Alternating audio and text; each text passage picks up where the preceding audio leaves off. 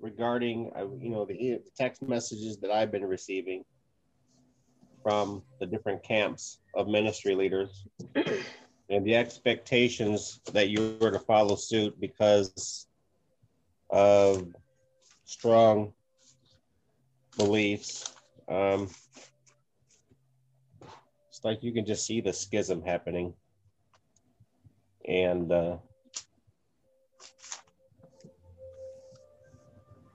whatever else you want to add to that. But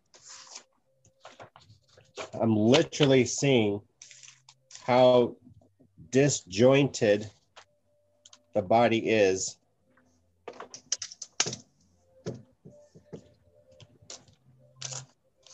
And it's like, are we striving to contend with each other, or are we striving to contend against each other in times of where we are at here in America with this election that is continuing the counting of the casting of all the votes? Are we contending with each other, or are we contending against each other? So we might be all over the place tonight.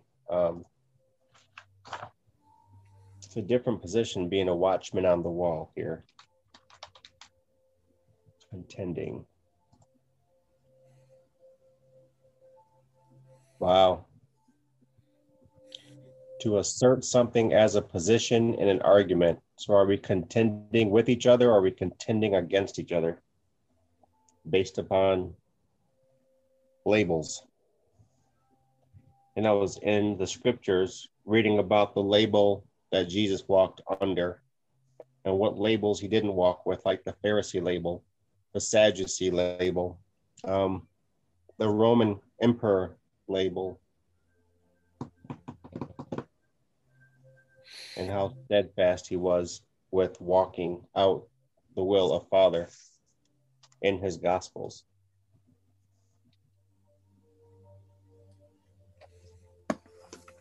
I thought of last week, how does wisdom act? How does the spirit of wisdom act in life, in situations? So not manufacturing a conversation, but I'm a little concerned. No, I'm not a little concerned. I'm a lot concerned. Looking across the spiritual horizon and seeing all of the campfires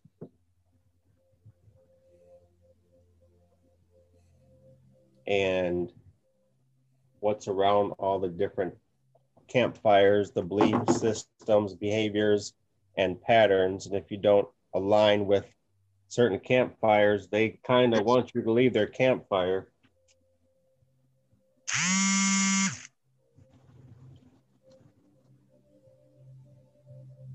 Let me see where I'm at here. You guys can still hear me? Oh, yeah. Yeah. Okay. No, audio's good. Okay. So I was thinking of Job and how the prophet Elihu was talking, and his position and his rank amongst the brothers, and what he had to say and how we had to say regarding Father's majesty. And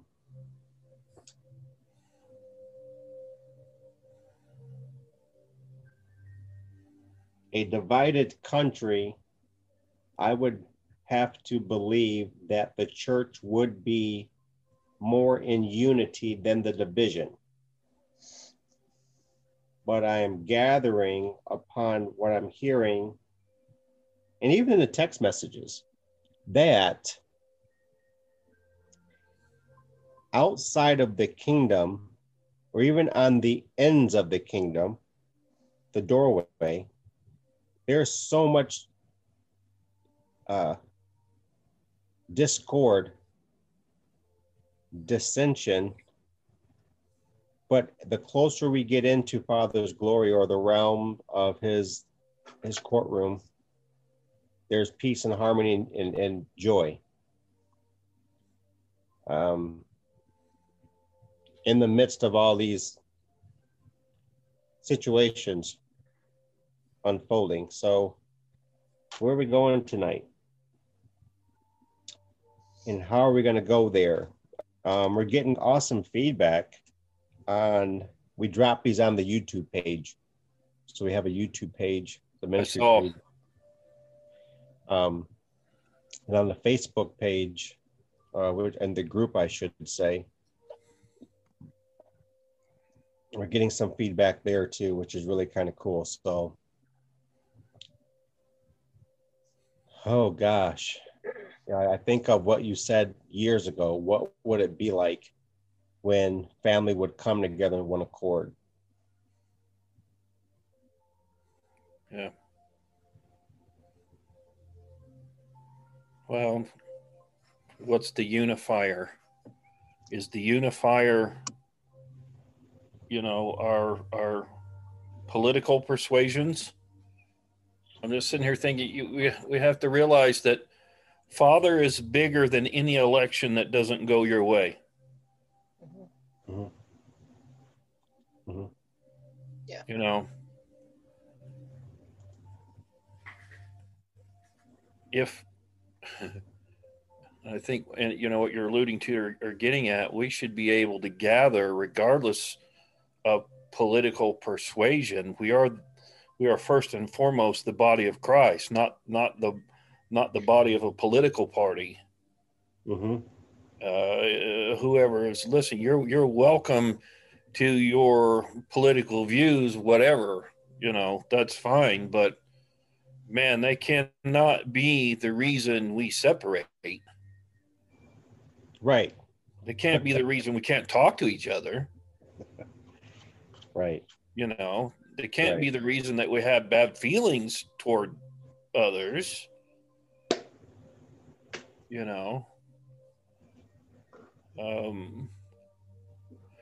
The covenant's not diminished because the election didn't go someone's way. Jesus is not less than. Father's not less than. Mm-hmm. Right. Holy Spirit's not less. But he's also not greater because the election went your way. Mm-hmm. Those things don't add to him or diminish him. They shouldn't add to or diminish me relative to the relationship. I may have thoughts and ideas about how stuff should go. Okay, fine. Everybody's welcome to think, I guess, what they want to think. But we're not really welcome to treat others any way we want. Mm-hmm. Mm-hmm. We don't have that prerogative. I think your bad weather just hit my house. There it is. It might knock you out. Hopefully you'll stay with us. Yep, it's here. Because now it's blowing and raining and it's getting with it out there. So if our peace is disturbed that easily, then I question whether we ever were really in peace at all. Because none of this has disturbed Father. He's not all of a sudden anxious. So I live and move and have my being in a person who's never anxious. Mm-hmm. I live and move and have my being in a person who's never wringing his hands because he doesn't know what to do next. Mm-hmm. And really, it's another opportunity, really, to lay those things down at his feet and say, you know what, Lord, these are my thoughts and ideas. I don't maybe like how things went, but you're still Lord and I follow you. Right. So it's an opportunity really to grow, to grow up, to mature, to crucify some flesh. It's an opportunity, really, but to labor to enter his rest. That might be challenging at times, but, what's gotten bigger in our eyes? The election of whosoever or the supremacy of Christ? Mm-hmm. What's bigger in our eyes? What's bigger in our heart?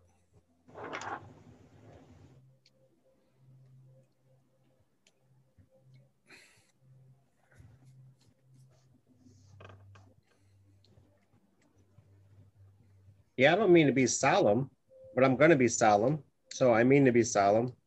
So what's bigger in their eyes is what's bigger than in their ears, which is causing. And certainly there's got to be a deepness of faith. There's got to be a level beyond culture. Yeah. You know what I'm saying? I got a couple text messages for those who are watching here on Facebook on the personal page. A summary of that post with me talking about the kingdom and contending for the kingdom. It was interesting to read this post. Well, we don't serve the same God if you don't support this president. I was like, okay.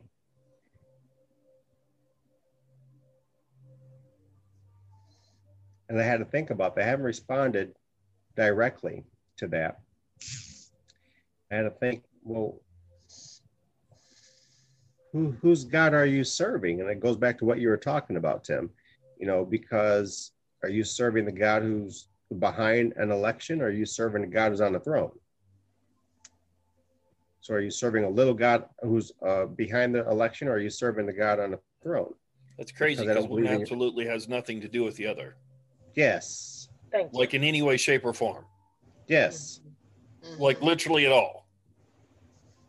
One has nothing to do with the other. Zero. Less than zero. Right. I beat you. I win. Thank you. Well, it made me angry because I'm thinking, and this is how the body is reacting, who's confessing Jesus, who's claiming a kingdom banner, whose church is on the south side of Rockford, but it's a title, it's a labeled church, meaning the church will serve only with conservative label individuals, conservative Christians, conservative Republicans. So if you're not in that conservatism, then you are serving a different God, which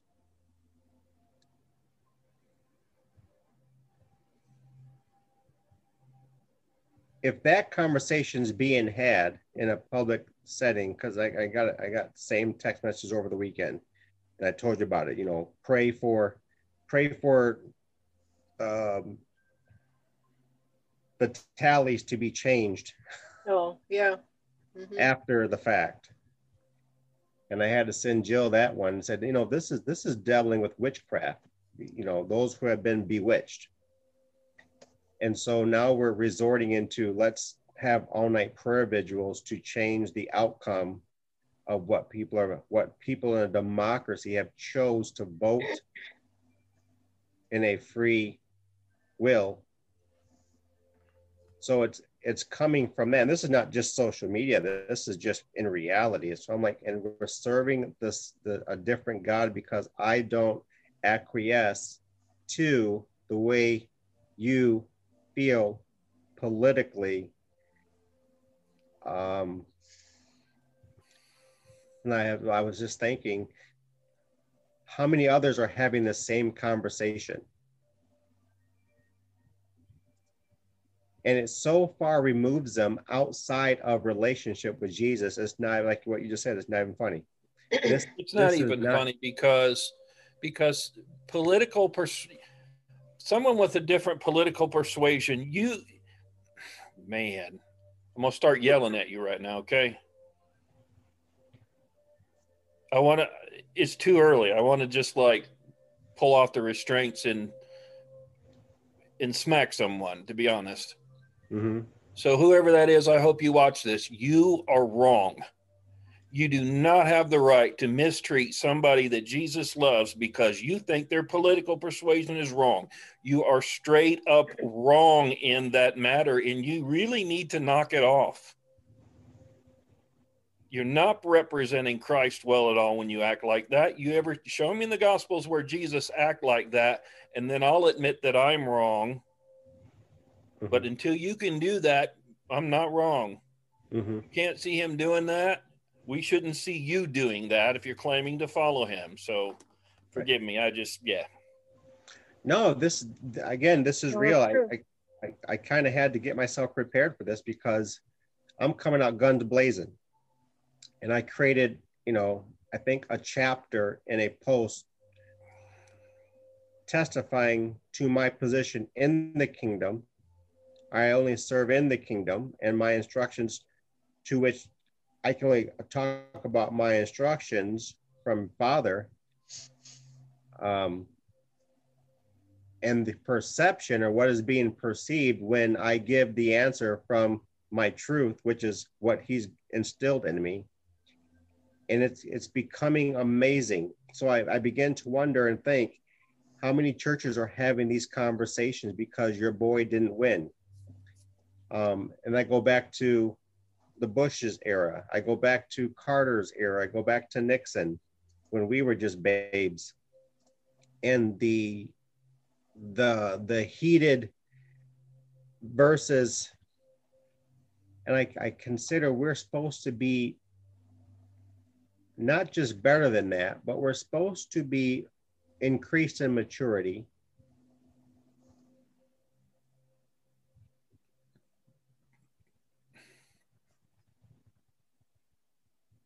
Relating to another in love.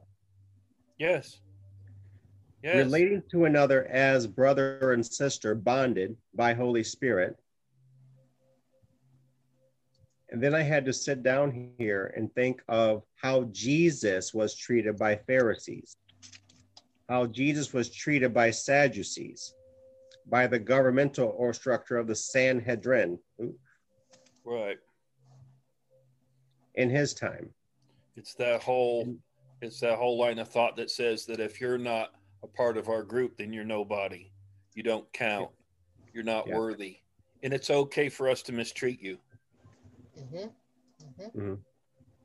Because you're not of the deserving group. You're not in the right group. It's okay for us to ignore scripture and mistreat you. Mm-hmm. And not love you and not accept you as a brother because of what? Political persuasions? Are you serious? Mm-hmm. Really? Mm-hmm. Oh my gosh. You know what gets me the most out of everybody who talks about anything political is they say that Trump is God's choice.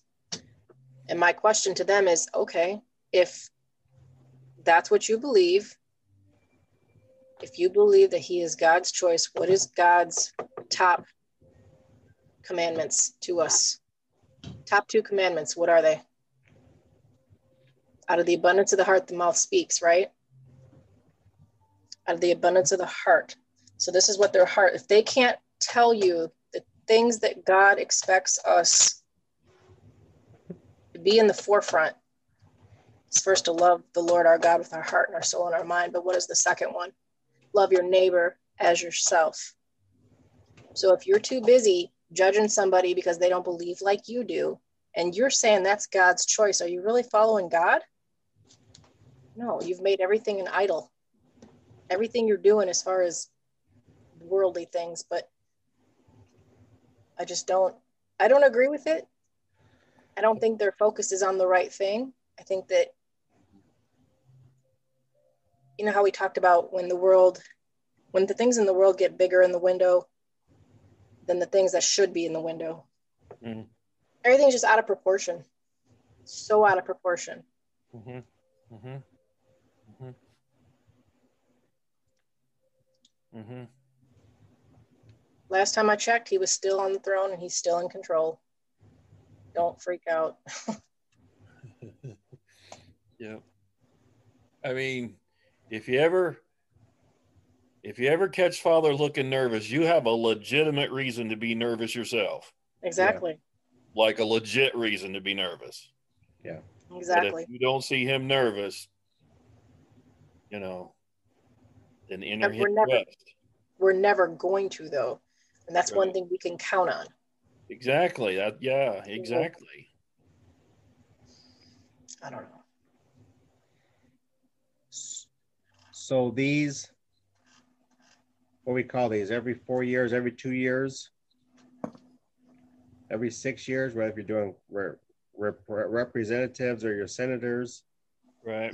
or the president, these times cause, and it's funny because I think about this, and what does it have to do with conversations in Christ? Because I think about what happens, and I can only speak right now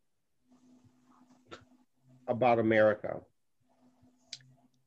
I think about what Jesus did in his time with the Sanhedrin, how he acted with the Sanhedrin, how he communicated with the governing authority there for Jerusalem. And he wasn't swayed or moved, or he wasn't moved or swayed. The recounts tell us that he said, I can only do what my Father says. Or I can only speak what I can only do what my Father speaks and say what I hear.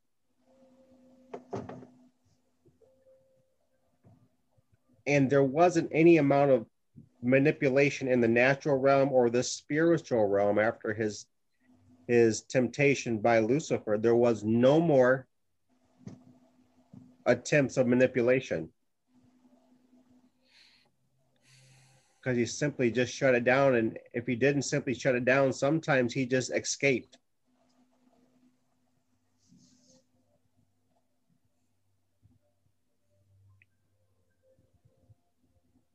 So I see, maybe it's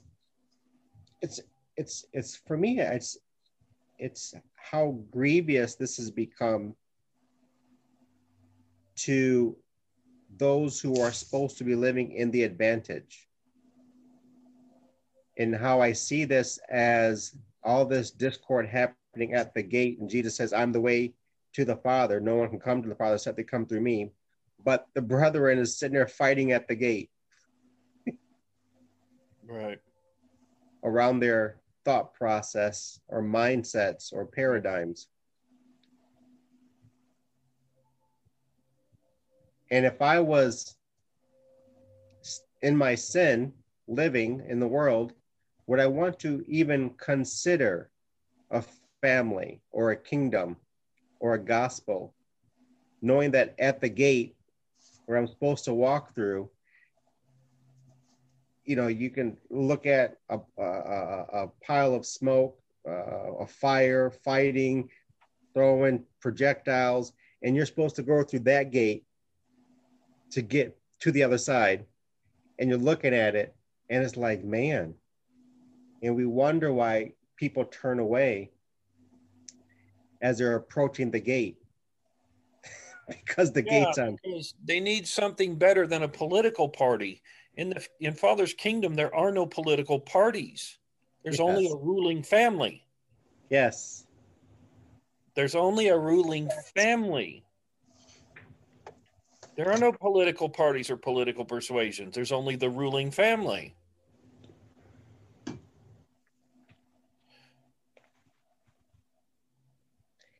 Mm-hmm. The world's looking for something better than what they have. Mm-hmm. When they see us act like them, how are they going to see something better than what they have? They look at us and they see the same thing. Look at them. They're doing the same thing we do. Why? And yet they want to say or act like they have something more than what we do. You're acting just like the rest of us. Mm-hmm. You're running afraid because your guy didn't win. You separate yourself from people who don't have the same persuasions as you do. Mm-hmm. I think it's okay to talk about them or mistreat them or separate yourself. You think somehow you got the right to not love them. Right.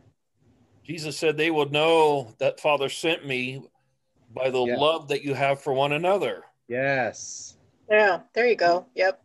We want the world to believe that Father sent Jesus, but they're looking at us going, but you guys, not only do you not seem to love each other, you don't really seem to even like each other. Right. You don't even seem to want to be in the same Good point. space with one another. Right. You know, so it's Right. like, we already have that kind of mess in relationships. Why would we want that? How does that show anything superior to what the people in the world already have? They already have messed up relationships and pain and hurt and fighting and backbiting and backstabbing and distancing from one another because, well, I think like this, well, and all this stuff. They're looking for something superior to that. They already have that. And they're not stupid. They know what they're looking at. Mm-hmm. And see, it's not even funny. The sad thing is that the entire world is looking at a free nation collectively not understand how to live together in the kingdom, not understand how to love each other and how to act as an elder brother to those who just want to know Jesus. So they're looking at a free nation who it appears is just as disjointed as the division of a free nation. It'll only be jointed like what you're saying if you believe in our religious political paradigm. And if you don't believe in our religious political paradigm, then we can't receive you. So I was asking myself, how many other churches are acting this way in the nation? How many individual quote unquote believers are acting this way? Yes. Oh, yeah. Yes. You know, and Jesus, through his death, burial, and resurrection, removes sin so we can be reconciled to God. But we didn't get reconciled to God only to show up before God to be questioned what our political persuasion was. And then if we don't give the right answer, he just kicks us back out. Mm-hmm. Mm-hmm. See, the one has absolutely nothing to do with the other. Mm-hmm. Mm-hmm. Because he's not going to kick me out based on my political persuasion. Right. After he forgave the sin and removed the sin to reconcile to me to him in the first place. He's bigger than that stuff. The problem is so often we're not bigger than that stuff. Mm-hmm. We don't behave ourselves bigger than. See, I don't expect the world to do anything other than what they're doing because, frankly, it's all they got. Right. But when you look at what's supposed to be the body and they're acting the same way, I do expect difference there. You know? Right. Right. I mean, I'm not shocked that the world is the world because the world is the world with people without Christ. It doesn't shock me. I don't, you know, they need to know him for sure, obviously. But I'm not surprised or shocked.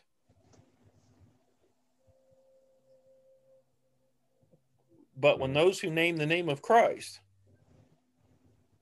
Mm-hmm. Mm-hmm. Yeah, that's my position. When those who name the name of Christ, from those who carry the banner, Psalms 20, the banner of Jesus, and you know, and we don't have a problem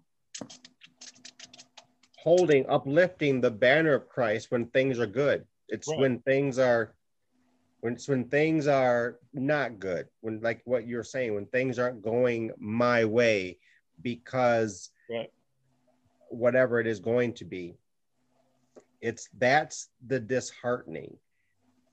And so if we're having this conversation, how many others are having the same conversation? Right. Is this conversation any different from the apostles in the book of Acts when they were being heavily persecuted and hiding in the houses, Right. and running and wondering if the next person knocking on the door is going to come to burn down everyone in the room? You know, when they're sliding each other out the window. Right. See, I don't, we know what it says. I don't know that we believe what he said. He said, love your enemy. Mm-hmm. Mm-hmm. Love your political enemy. Mm-hmm. Oh my gosh. That might get you shot right there. Can't do it. Love your political enemy. Yes. Can't do it. I keep seeing that word vitriol. What does that mean? The hate. Hey, we can look that up. The vitriol, the hate, the discord, the whatever word we want to fill in the blank. And this is what the world is seeing.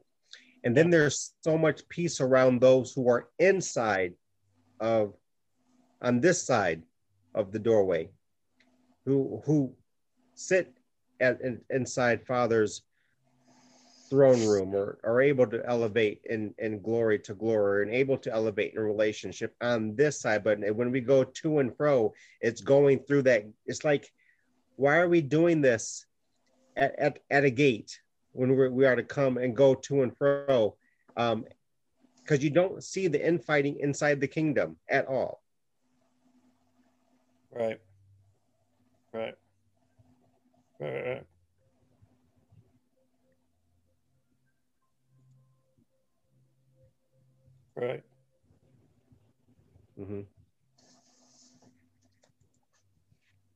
So this would be tough tonight. It'd be tough to maneuver through all this. Well, okay, so tie it back to conversations in Christ. The whole point of conversations in Christ is that it is the testimony of the reality of the walk. So what should be the reality of the walk, or what can be the reality of the walk in a setting like this, when there's been an election and you've got a lot of emotions that are running high, and you got a lot of disappointment running high, and you got a lot of elation on one side of the fence running high. Mm-hmm. You've got, it's all over the map. Mm-hmm. You've got people so separated and divided. Mm-hmm. What is that reality like, or what can it be like? Is there something better than what we're watching on the news? Is there a life, a lifestyle, a way of living, a way of functioning, acting, behaving that's higher than that, that's bigger than that, that's better than that? That is it possible to prosper personally in God under a president you don't like? Is it possible to prosper in God in the walk under a Congress you don't like? Is it possible to prosper in God, in Christ, to live and move and have your being in Him when you don't like 3/4 of the people in your own country? Mm-hmm. Maybe not the best example, but you know what I'm saying. No, it is, because you can dial that down to, is it even prosperous to function with a person, your family member that you don't like? Mm-hmm. Can we be bigger than that? Is there more than that? Is there the power of God and the grace of God to so change us that we are so not like the world, that the world goes, man, I don't know what's up with you people. Yeah. But I want what you got. Yeah. Because you're clearly aware of what's going on, but you don't seem to be afraid. You don't seem to be agitated, frustrated, and afraid. Right. You seem to have hope, and we really don't have hope. You seem to have a plan for a future, and we really can't see that anymore. And because Scripture says, I know the plans that I have for you, Yes. as God says. And You seem to be, and you seem to care about one another when we know darn good and well, some of you do not have the same political persuasions because we know you, you're people we know, family, people we know in our own town is, and when the opportunity, we're not even seeing the opportunity right now. And the opportunity is in the fact that there would be such a stark contrast.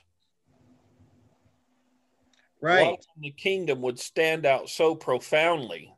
Exactly. People would be like, I don't know. All I know is I want what you got because you have something that the rest of us don't. And they're not going to do that. Go ahead. So instead of rallying around Christ, who is the doorway to Father, I'm reminded of Moses in the mountain. They're rallying around camp at the base of the mountain of God. Yeah.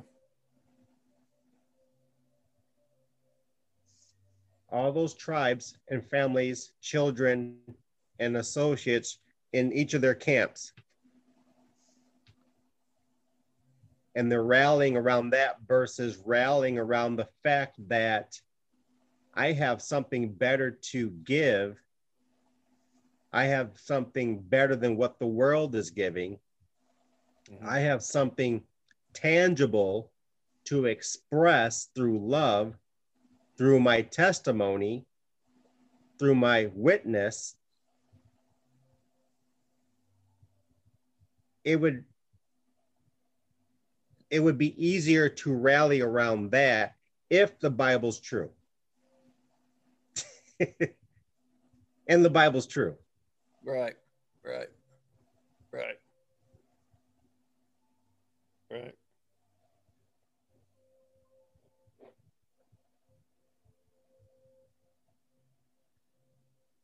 See, as you're apparently thinking there, we're contending for a relationship that Christ is himself contending for, which is why we talk this way. We're contending with him for him.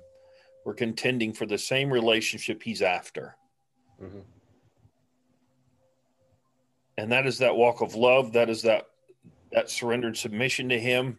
That is that rest and that peace that we can be in the midst of turbulent times, mm-hmm. which Scripture says they'll be. Mm-hmm. But Scripture doesn't say that you also have to be turbulent inside yourself. It's external. I have the peaceful one in me. Yes. What am I more closely associated to or with? What do I recognize more? See, this stuff is really exposing for a lot of us where we really, really are. I was just going to remind you of that conversation. Exactly. Yeah, I agree. Exposing everyone and everything. It's like we don't even have to recite the separation of the wheat and tares, because this is what a kingdom reformation does. When Father's reforming everything, the distinctions between this wheat and that tare, between a worldly pattern, behavior, and system versus one who's in the kingdom, which has the same pattern, behaviors, and systems. They're just elevated. It's so you can see the difference. And again, it goes back to me. I wonder what they talked about. Right. With the Pharisees gunning for them, wanting to strip them of what they received from who they just walked with. Well, they lived in a time, oh my gosh. I mean, they lived in a time where by 70 AD, the temple's destroyed. They're living in a time when this whole old covenant thing is getting dismantled. Yeah. The whole thing's coming apart at the seams. Yeah. And things are shaking. And things were shaking. It's messing with people. They're Their sense of security is being messed with. The question is, who's doing the shaking? Some would feel like the devil's doing the shaking. Like, yes. really? Yeah. Who's doing the shaking? Yes. Because I'm hearing that. Even in the text message, it's there. This goes back to spiritual warfare. The result is always the devil.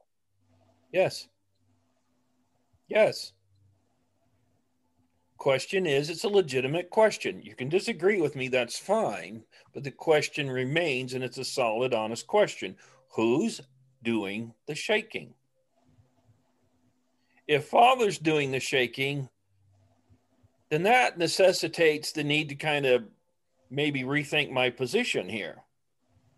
Because if Father's doing the shaking, but I'm being shaken and I'm having a hard time, what's Father trying to tell me? What's he trying to do?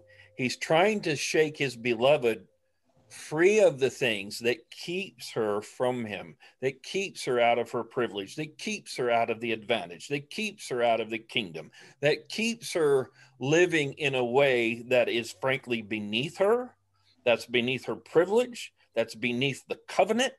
Mm-hmm. He's shaking things because some things have more attention in our heart than they should. Yeah. Now, if the devil's doing the shaking, what on earth is Father doing then? Come on. Right. You just sitting there and watching? Right. Who's the powerful one here? Who's the one in control? Who's the one? Who? Because you got to think this thing through. You can't just hear, it's the devil and then shut your brain off. Think the thing through. Answer, you don't have to agree with me, that's fine, but it's an honest, legitimate question. If the devil's doing the shaking, what is Jesus doing right now? What is he doing?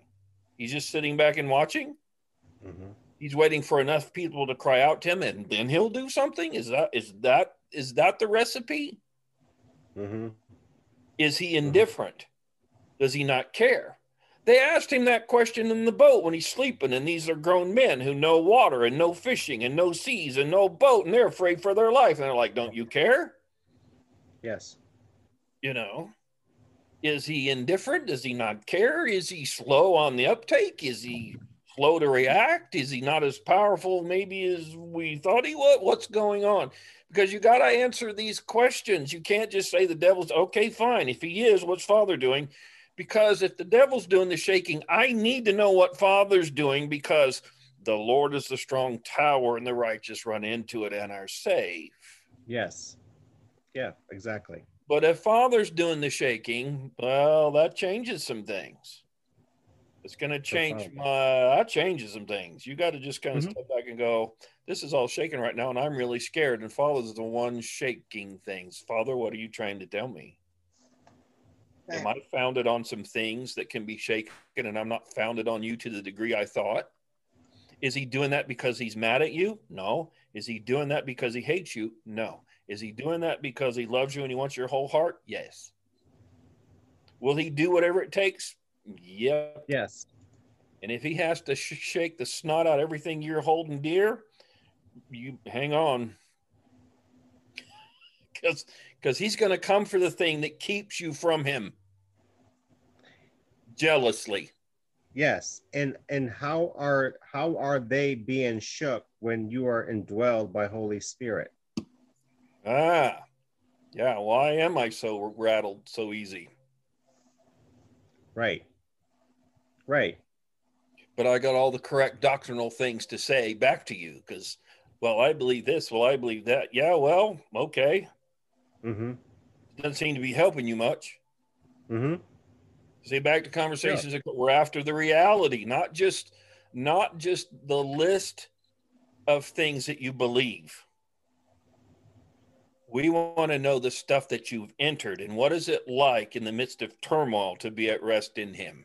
How does that impact your soul? What do you see differently now? What do you hear now? What do you see him doing now? How is life different for you? Where are you at personally? Where's your soul at? or describe Mhm. the rest that you have in him in the midst of this nonsense that's going on in the world. Mm-hmm. That reality. Because I know Yeah. everybody can list the stuff they believe. Okay, fine. Whatever. How much of it do you possess?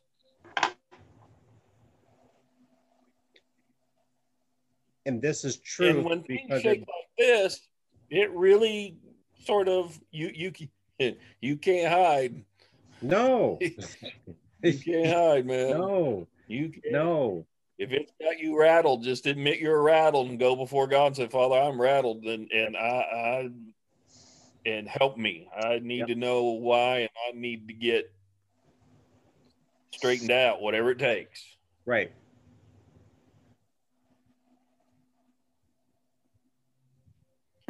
Because we're not the idea is to not is to put anybody down. It's not about judging and putting down and saying, "Oh, you bad Christian." It's just saying, "Hey, um, there is an advantage. Let's learn to step into it." Yeah, stuff out there. I mean, I'm not stupid. This world's losing its mind, Right. but that doesn't mean I have to. Exactly. I don't have to And it's join not in. everybody. Right. Right. Right. It's not everybody. There's still a remnant living because of the indwelling of Holy Spirit. Yep. And Yep. it is profoundly, see, and we have the third thing, Tim, because we can shake ourselves based upon what I tell person B, person B tells person C, and that goes Oh in a man. circle. And that's Oh whipping yeah. up smoke. Yeah. And it's whipping up all that, a whirlwind of garbage. And Father's just sitting back watching that, and he's ruling over it and he's governing it. Right. And he's like, I never presented that to you. Mm-hmm. Mm-hmm.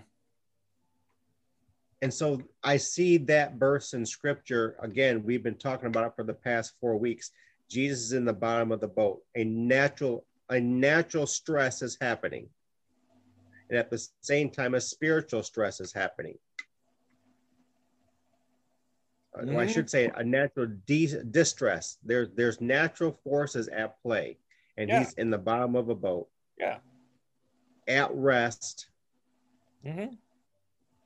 And men, because of everything, this happens, and you can add this right to that. How does Jesus act? Because there are many of confessed Christians saying, what would Jesus do? Well, what would Jesus do? You hear that over and over. WWJD, what would Jesus do? Right. Made a bracelet out of it. Yes.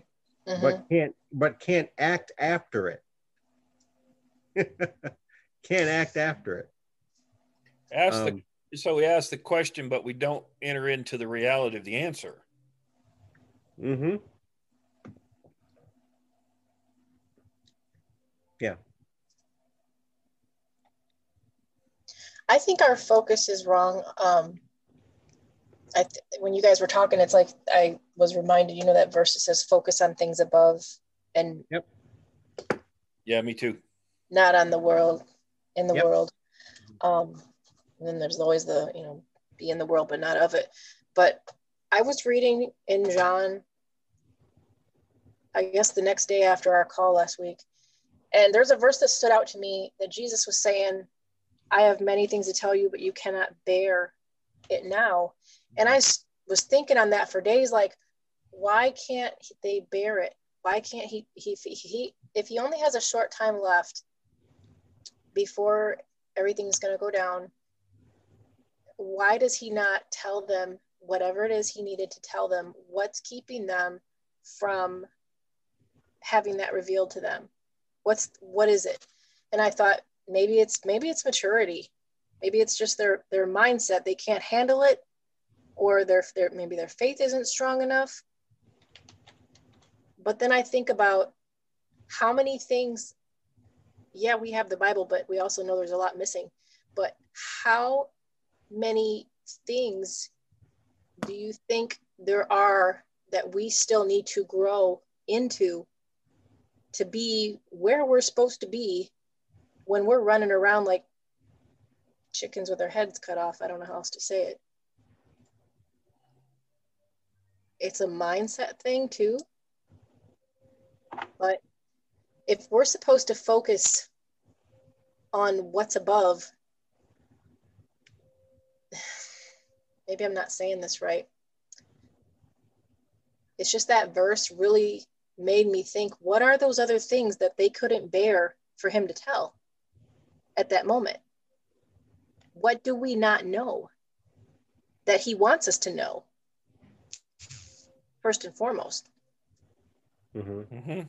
And what's keeping us, even now, 2,000 years later, you know, like we should really be in the advance by now, but we're not. Well, speak for yourself. I choose to be. You choose to be. We don't have to understand it. So I look at that verse. I have so many more things to tell you, but you can't bear them. Mm-hmm. And I break that down because I thought about that too. To bear, in order to bear the things of Jesus, we have to let go of what we're holding on to. We have to let go of what we're holding on to. We have to let go of mindsets. Have to let go of paradigm. Anything that hinders. Yeah. Right. Because bearing is simply showing the things that Jesus taught. Yeah. So I believe him saying that to them were the weightier things in the kingdom that he wanted them to bear, to put on display. Because again, they just walked with him. There's nothing that could happen to them while they walked with him. And then he said, it's to your advantage that I go to my Father and give to you the Spirit of truth. It's to your advantage to bear the things that I have deposited inside of you. But some things you can't bear because what you're holding on to. Peter struggled with that.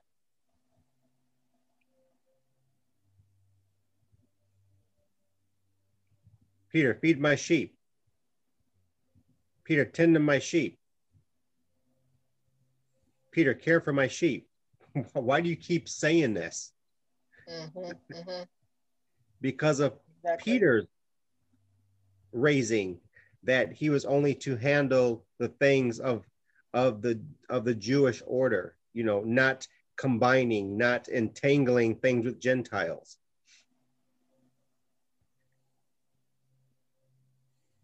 And this is good. I'm glad you brought that up, because as we sit and talk and live this experience through Christ, what are we bearing? And how hard is it to bear it when it's going good? How harder is it to bear it when it's going bad?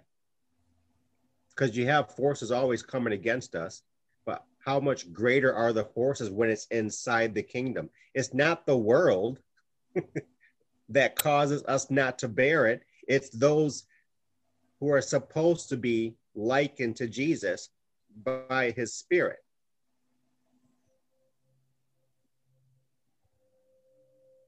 That causes the challenge or the difficulty in bearing what Holy Spirit is manifesting inside of us, because we already have a greater. I love the fact that he said that is to your advantage. No matter what is happening, is to your advantage. No matter how much persecution is to your advantage, to bear the things that Holy Spirit is manifesting through you.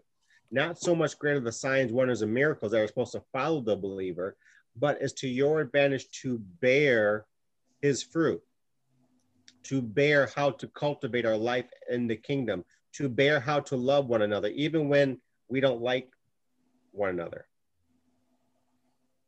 And that's the problem right now. Huh? Yeah, like what's going on today. Yeah. And here it's a governmental election. It's the administration and or the changing of the guard that is causing so much resistance, friction. That's what's happening here. Now, multiply that to the nth degree for nations that are under a leadership that's oppressing and suppressing them, that will strictly kill you for going against what the leader of that nation is. Right. Mm-hmm. Mm-hmm. So there should be a coming up together. It's like what I told you, Tim, because we don't carry that maximum platform that we have a gazillion followers, TV time, radio time. We don't have the namesake of Dr. Graham's boy, Elder Franklin Graham. I don't want to disrespect Franklin Graham.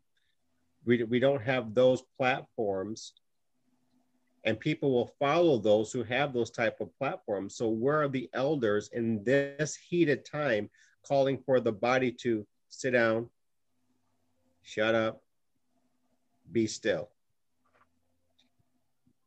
and do what we're supposed to do when we take communion? Examine thyself, so that I can be a better light to shine, not towards you, but towards those who are in the dark. They don't want to come into this. The fire's at the gate. They're not taking the kingdom by force. In other words, does that make sense? Yeah.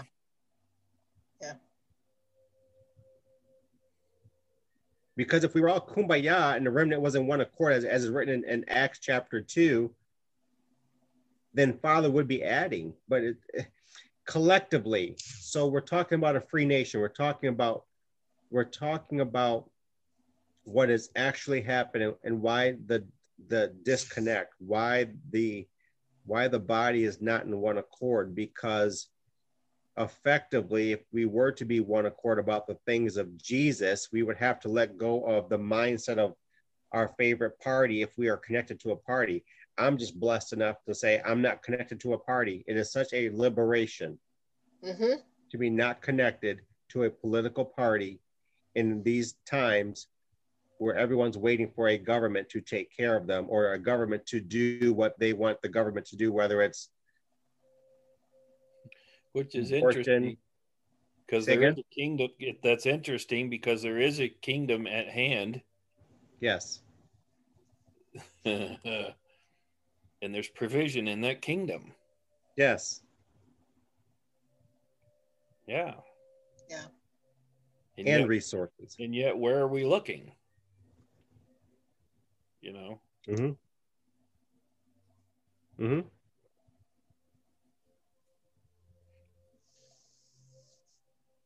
And I know I keep saying, like a broken record, I think so much about what those followers of Christ in the book of Acts, what they talked about. I think about that so much, and I can only equate it to the conversations now. That's why I made the post earlier that conversations with Christ will never be about preaching. Will never be about presenting you a week's sermon series. Yeah. Right.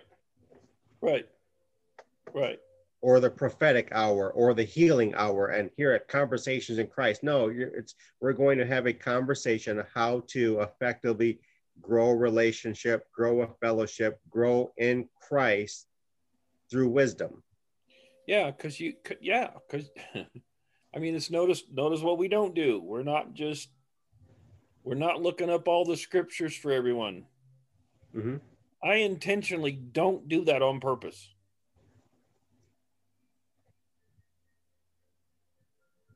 Because at some point, people have to take responsibility for their own walk.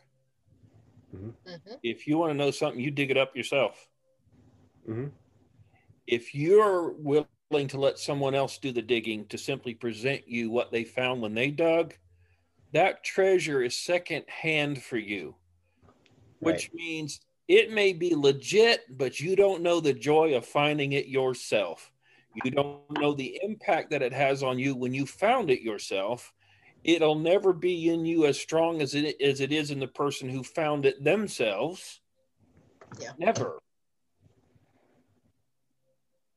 So I'm not giving you a handout. I'm intentionally not going to just run a list of scriptures on the screen for somebody to look at. No, you want to know something, you go find it yourself. If you're not willing to do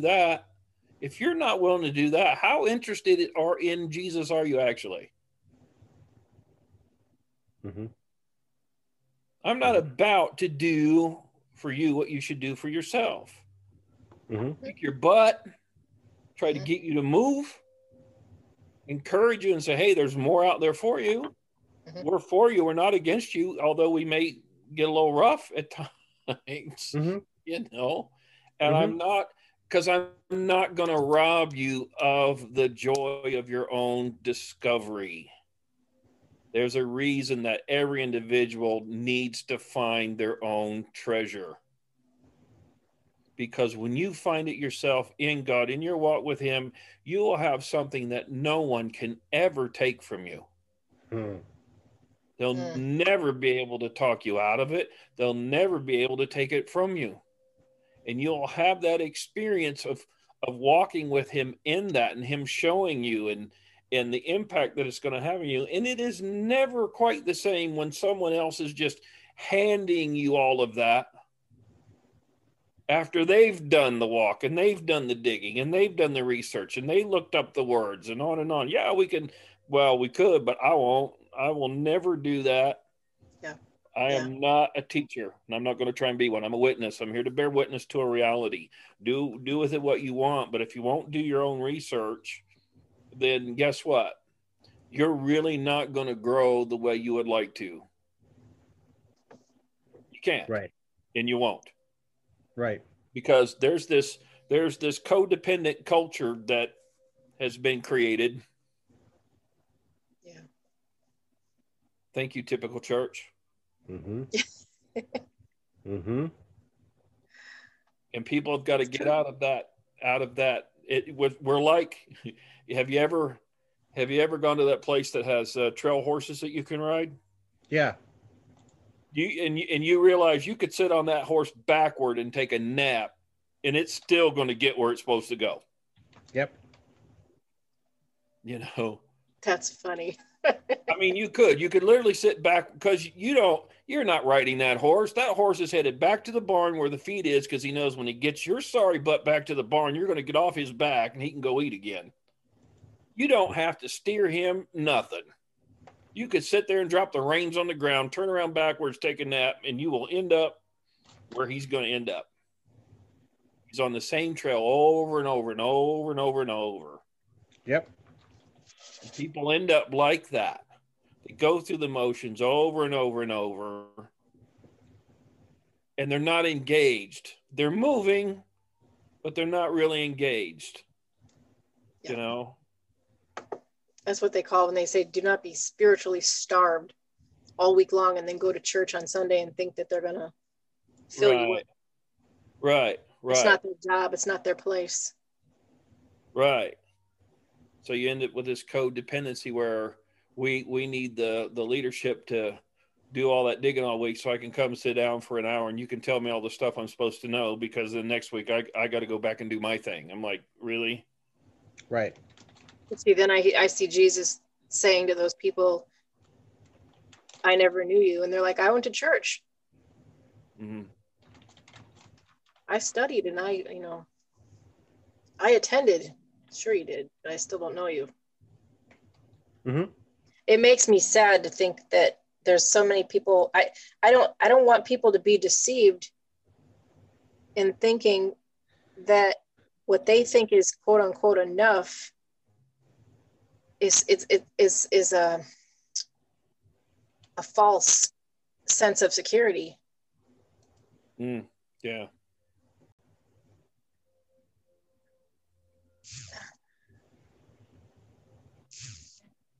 Right. I mean, I'm trying to get my words together, but a lot of people, you know this, a lot of people think that when they go to church and they dot their I's and cross their T's, that's all they need. But I don't understand forsaking a true relationship. How do you not want to know what it feels like to be close to him? How do you not want that? How is it enough to just go sit in that seat? Right. And like you said, go back during the week and do what you always do. How is that enough? There should still be in those people's lives that feeling of a void, because you know that nothing fills that void until you have the relationship. Nothing does. I don't care what you try to put in front of it. Right. Because a concept of the truth will never lead you in truth. And Holy Spirit is a relationship. Exactly. Because truth is a person. Yes. Yeah. Yes. Yeah. So for those who are married, and I was, and are you married to an actual person, or are you married to the concept of a person? Right. Right. That's good. Right. That's really good. Yeah, of course. Yeah. 100%. What the person was like, what he used to do, the stories you heard, the experiences, the witness of that said person, the triumphs of that person, the trail the person left, and you don't experience the person that's with you right then and there. That was good, Tim. That was really good. That was good.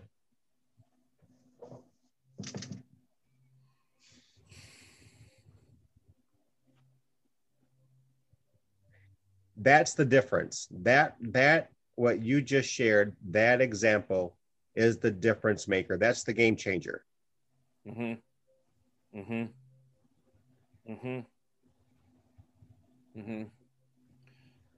That is the game changer. So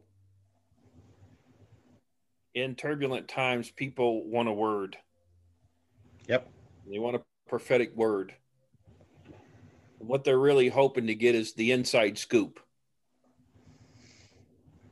That special information that'll make the difference. You know, and it is not the reality of the walk.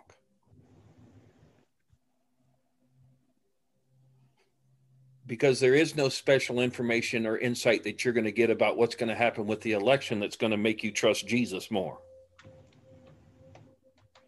You'll just know something. And you won't even rest when you get the information. It'll just raise more questions. That will make you uneasy. Why? Because you have to learn to rest when the questions are unanswered. You have to be okay with that. Yeah. You have to be okay with unanswered questions. Yes. Yes. Yes. Because until then, your mind will never be at rest seeking the answers. But the deception is, and the miscalculation is that once you have the answer, you'll be okay. Information. Let's use the information. Once I have the inside information from who's the most popular prophet at the time. Yeah. And we get caught up running around looking for a word from these people. And it's easy to do. It's easy to end up in that boat. But information will never put you at rest. No. No. So we're to labor to enter his rest. He ceased from his labors. This is a person who has all the information. And he talked about rest relative to ceasing your labor. He didn't talk about rest in terms of, well, I know all the stuff, therefore I rest. Right. Right. And he knows all the stuff. He can watch your atoms split and watch you grow in your mother's womb. One cell, now there's two, now there's four, now there's whatever. And he can watch all of that. He has information. Information is not a problem for him. But he entered his rest when he ceased from his labor.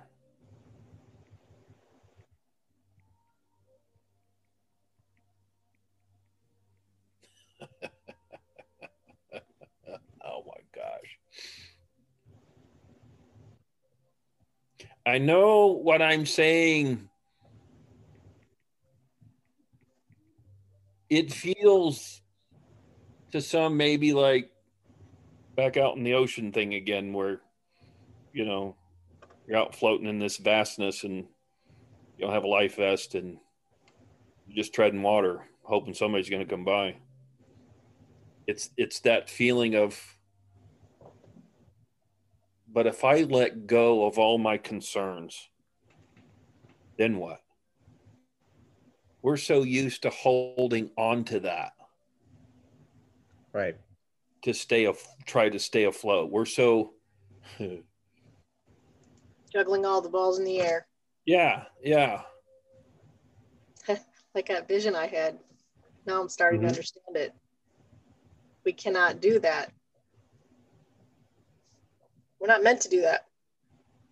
Mm-mm. No, and there's a word that they used way back in the day, and they used it a lot apparently, and it was the word abandonment. Abandon yourself to God. Abandonment. Abandon yourself.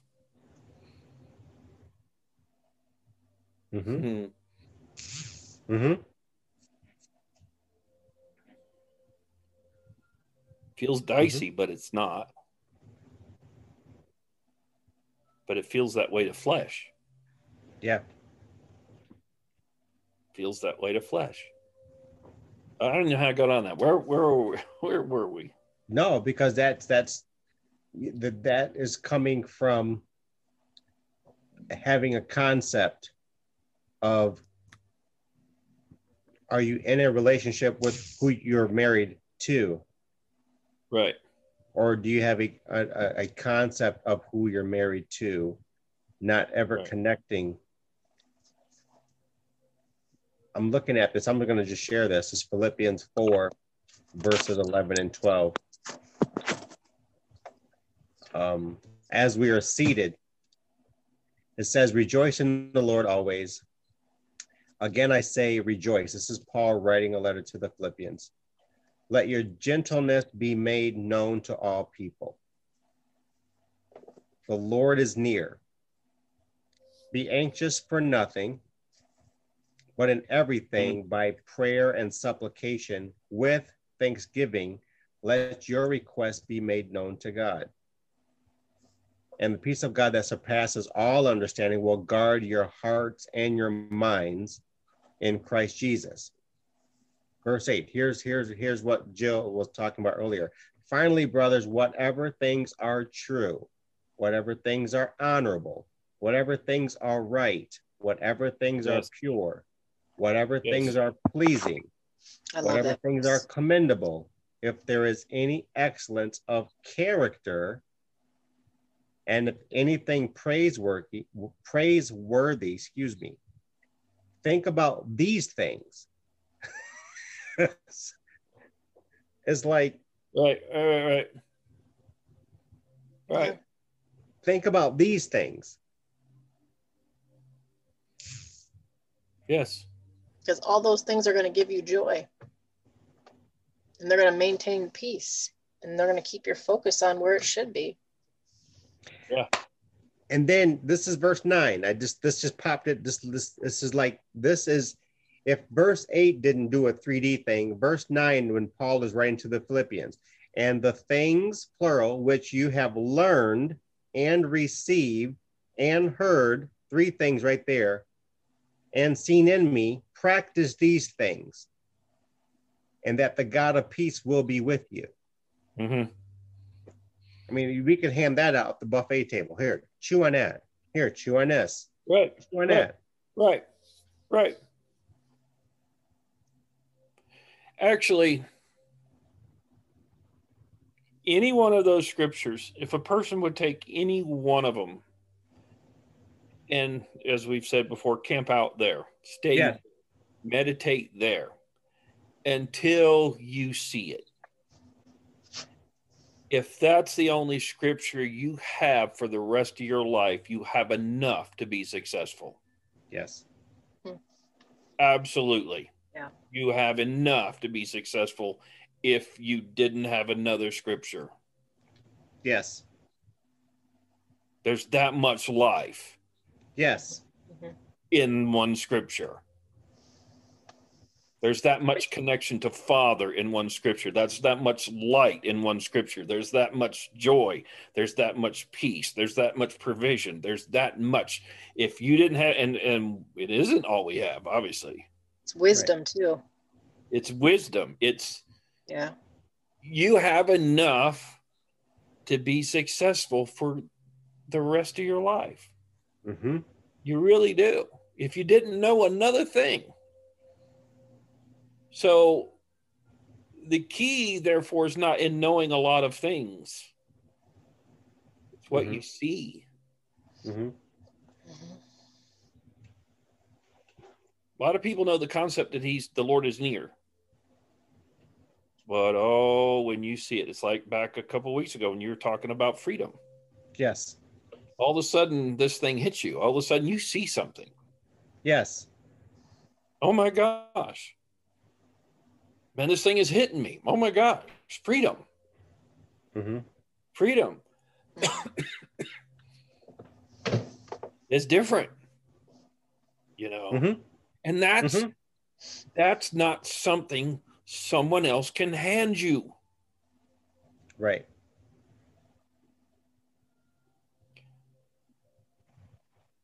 That's not right. No one can hand you that.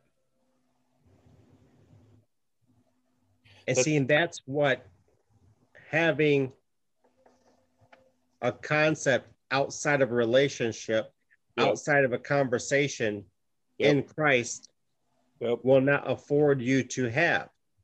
Yeah. Yeah, I agree. Yeah.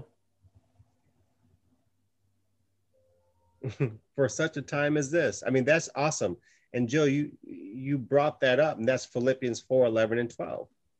It's actually Philippians chapter 4, verses 4 through 9. For those who are watching it, and like what Tim just said, camp out there, anchor there. If anything in this conversation tonight, let this be one you anchor it into.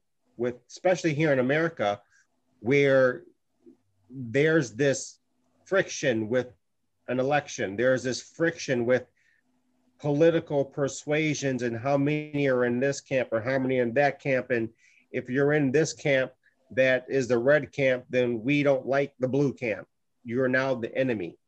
And how on earth can the body be the enemy? Exactly. Here's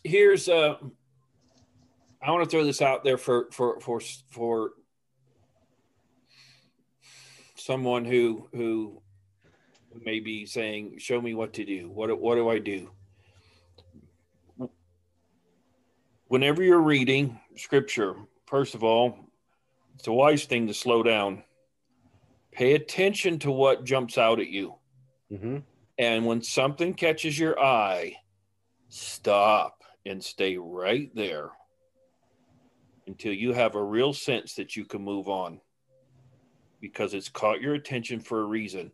So if you're listening to us or whoever, and something said that really kind of grabs you, to me, if you're wise, you will stop right there. If you have to turn this whole conversation in Christ off to maintain that moment that grabbed you, do it. Yep. If you want to listen to the rest, whatever, it's recorded. You can do that. But if you're wise, you really want to, these are actual real things. Something really grabs your attention and you really want to focus. Everything else that's being said after that is now distracting you from the moment you just had. Turn this thing off and stay in that moment. Seek to stay in that moment as long as you can. Meditate there. Stay there. Write it down. Look up the scripture. Turn everything off. It would be one of the wisest things you've ever done for yourself. Because nothing else is important. Yeah, exactly. Exactly. At that moment, nothing else is. Right. And that may be the thing, but I want to hear the rest. Okay, fine. It's recorded. But that one thing may be the thing that sets you up to hear something else that's said a little farther in. And here's why Tim is saying that. And this is the beauty of what you just said, Tim, is so much wisdom. Is, I mean, that right there, because it's Holy Spirit who does the training. Yeah. Yeah. So don't worry about what you think. Oh, but I don't want to miss. Get past that. Mm-hmm. Get past that. Get past it. Get past it. Mm-hmm. That's why it's recorded. You can go back and listen later. Just get past it. Do yourself a favor when something, and you've had those times. Probably anybody listening to this is somebody who's already, been in the journey. You know when something's grabbed your attention.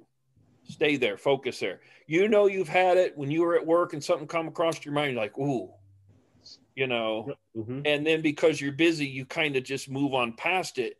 And then you find later it's kind of hard to get in touch with it again, if you can at all. I mean, do yourself a favor. Literally, if listening to us, anybody talking, and something really jumps out at you and grabs you, stay there. Turn this thing off. Please turn it off. Yep. It'll be a matter of training for you that will become very valuable, because the more you do that, the more you'll find just an ability to just remain. Yep. Abide. This is that abide. Abide in me. My word's abiding. Let the word abide then. Abide in that word. Let the word abide. Stay there. Stay there. Stay there. Please, dear God. Stay there. It will be one of the best things you absolutely ever do for yourself, and don't ever worry about what you're quote unquote missing. Because the thing that you may be missing is the moment that you just had because you didn't linger. Mm-hmm. And that may be the thing you really, really just missed.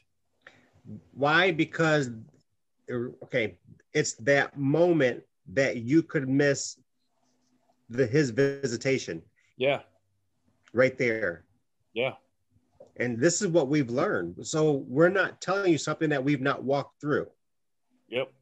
Because how many times have we sat there and had, hours on top of hours of conversation, and it's like in 3/4 of the conversation, boom, and we're like, whoa.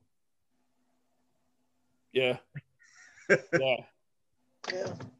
And the light comes on, you just get stopped in your tracks, and it's like, whoa, we got to stay here. Just stay here. What are you seeing? I don't really know yet, but don't move. Mm-hmm.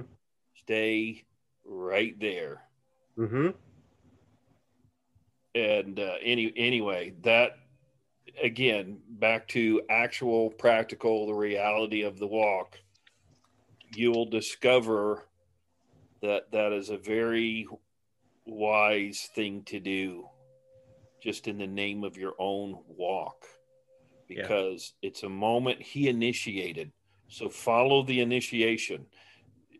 Well, I don't know where I'm going. Yeah, so what? What's that got to do with it?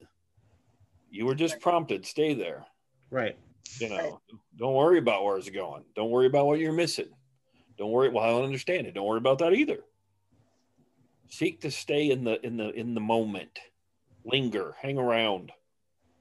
See, and you just mentioned that, Tim, because we've talked about this too. You don't have to know where you're going. It's the Spirit of truth who leads all of us into all truth.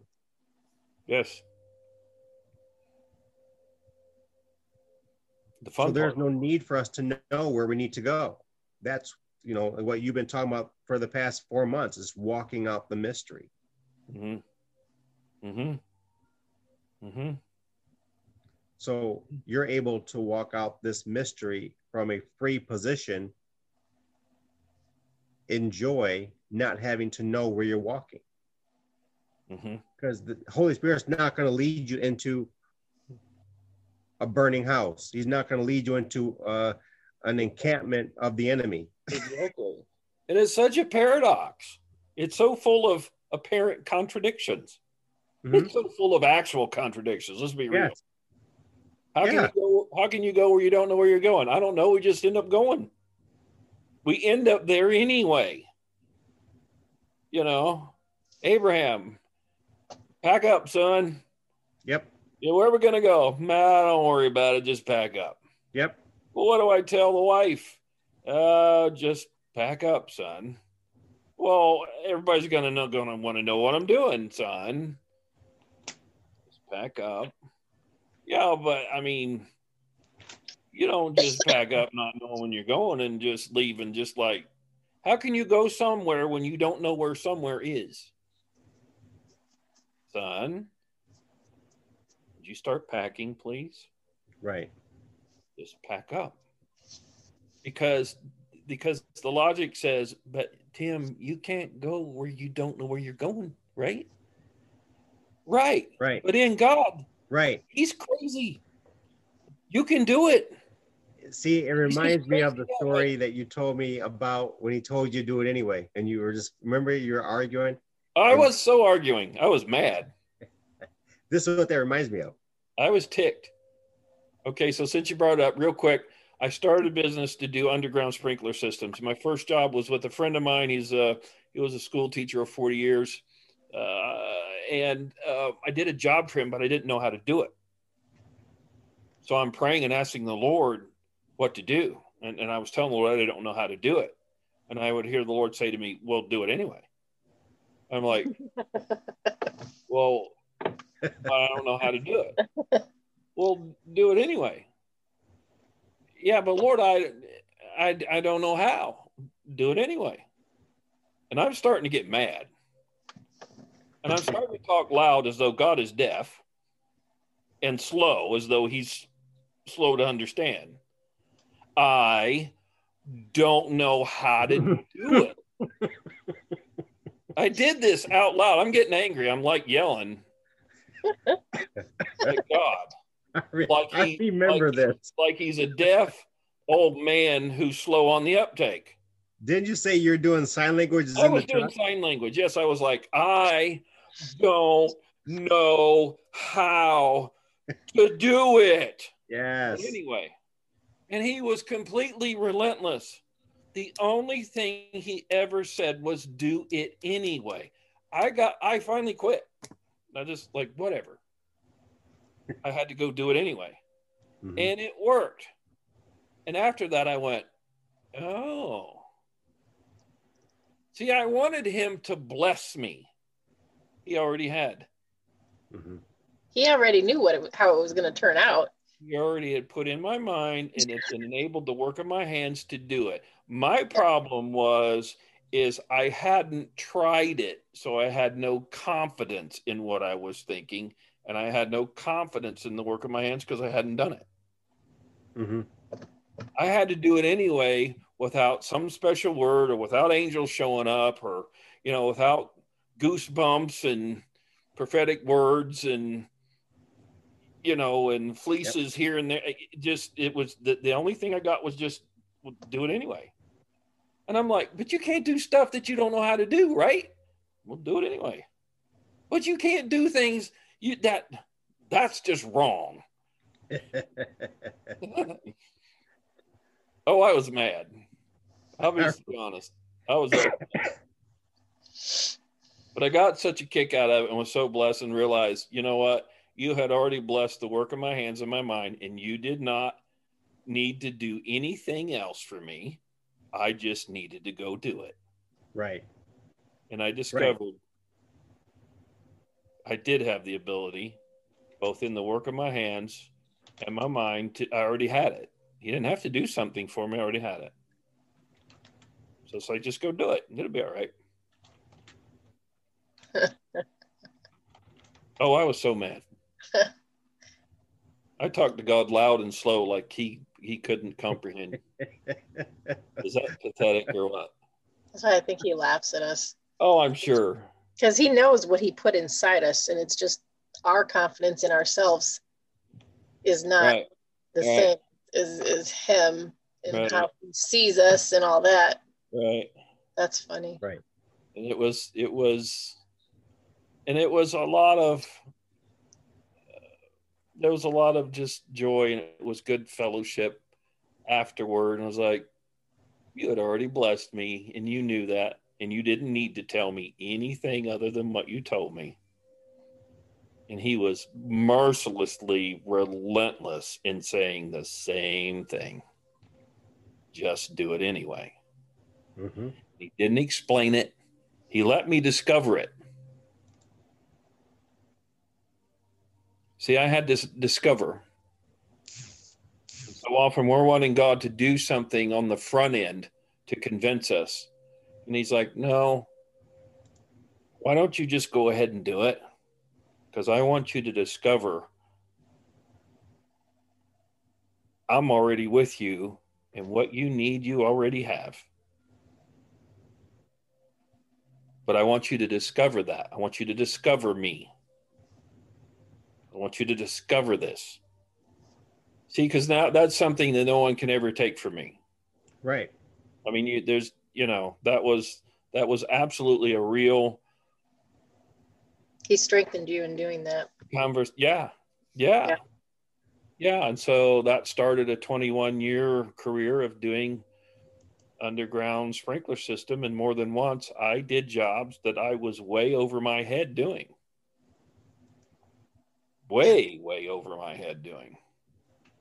As far as any prior experience or anything, So you find yourself doing things you've never done before, and you just have to do them. And he's with you the whole time. That's the beauty of this. And had you not gone through it, it wouldn't add to the building and structure of your relationship. Right.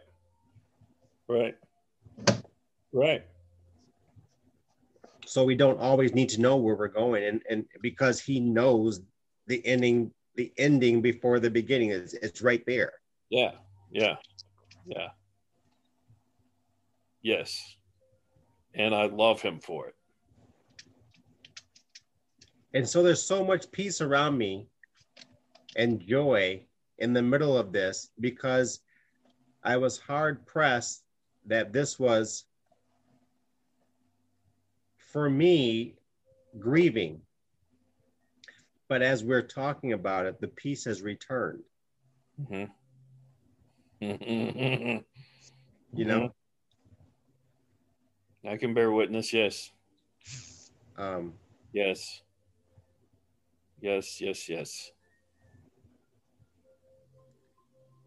And that's the cool part with all of this, with all this chaos, nonsense. It's almost like destruction at the gate, destruction right before the wall. Once we get through the wall, then you've already come through the burning of the bridge. And, it's funny, people wanted to destroy the bridge to get into the kingdom because, you can't come in our gate because you don't believe the way we do. So for me, the peace that's surrounding this, this is what I'm talking about. This is why what you and I, how we function together, and now Jill included, how this function happens.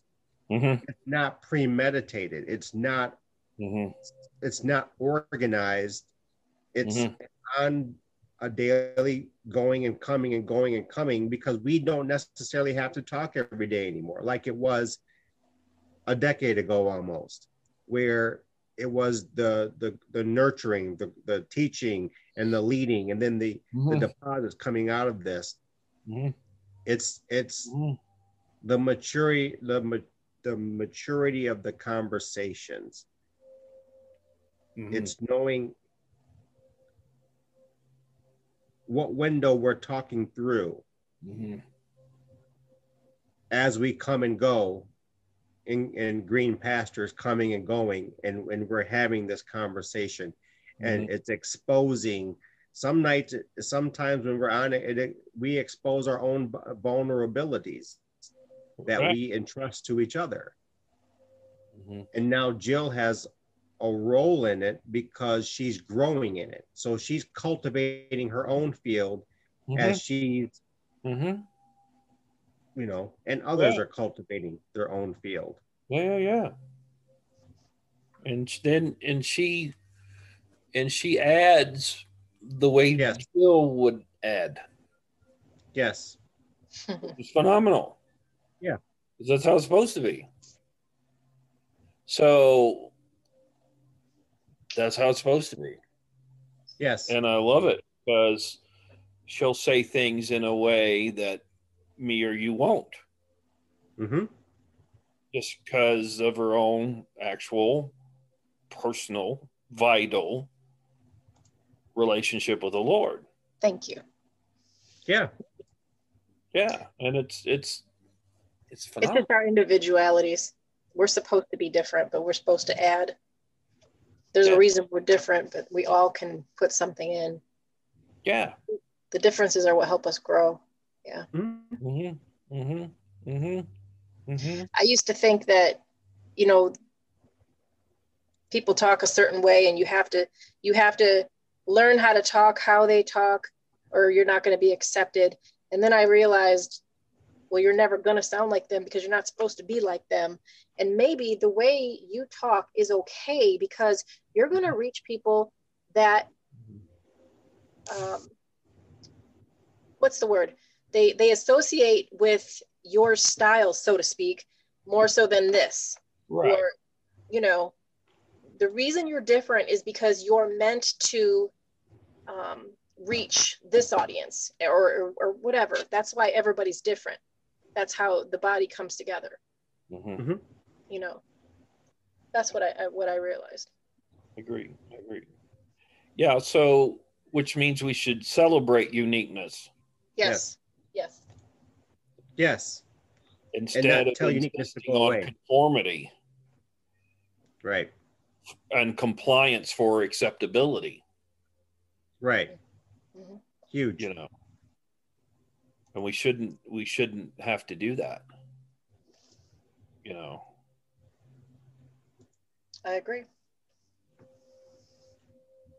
So my approach is different than Michael's approach. I mean, I'm not opposed, obviously, to giving scripture. I'm more interested in spurring someone into their own digging. Yep. Because I know what that will do more for them than I can ever do for them. Yeah. So if I have to kick somebody's backside, but it'll get you digging. And that's what a brother does. Weep over it because I know the good you're going to get out of it. Yeah. I know the growth you're going to get out of it. And I don't need anybody to acknowledge, you know, my great teaching. There isn't no great teaching. I just kicked you hard in the backside and said, hey, you know, there's a walk and there's somebody who loves you. It's about time you got after it. You need to knock some of this stuff off because you're acting like a child. You need to stop acting like the world. If you're smart, you'll stop listening to all that news you're listening to that keeps you so upset. And like Michael said, he read the scripture. Think on these things. Stop thinking on those other things because it's robbing you of your inheritance. It's robbing you of the food that he's putting on the table, which he's prepared before you in the presence of the enemy. You're so consumed with the enemy, you can't enjoy the table. Right. Time to knock that off. Right. Okay, well, if not today, what day? If not now, when? You know, I mean, do what you're going to do. I understand that. And we have to celebrate uniqueness. Oh my gosh, what a gift! Yeah, this is huge. What a tremendous gift. This just shifted for me because I came with a burden because of the body, not because of the world, because of an election and the tallies of the election, because of the unrest in South Africa, because of what's going on in the west of China right now, or Indonesia or Myanmar, that from our leadership, and what is happening in throughout all of civilization, but it's under his footstool. Right. But the switch of the peace that has presented itself and returned me to it. This is what, again, Tim and Jill, I get to add you to this, because for the longest time, I've always wanted to know what those apostles talked about and what those disciples talked about. In the midst of that persecution, in the midst of beheadings, in the midst of crucifixions, right? That we don't have that. Right. that we don't have it because of a free nation and a government and constitution that have afforded us to do literally almost whatever we want to do within confines. But this is what brothers and sisters are supposed to do. This is 2 Timothy. This is brothers and sisters being brothers and sisters.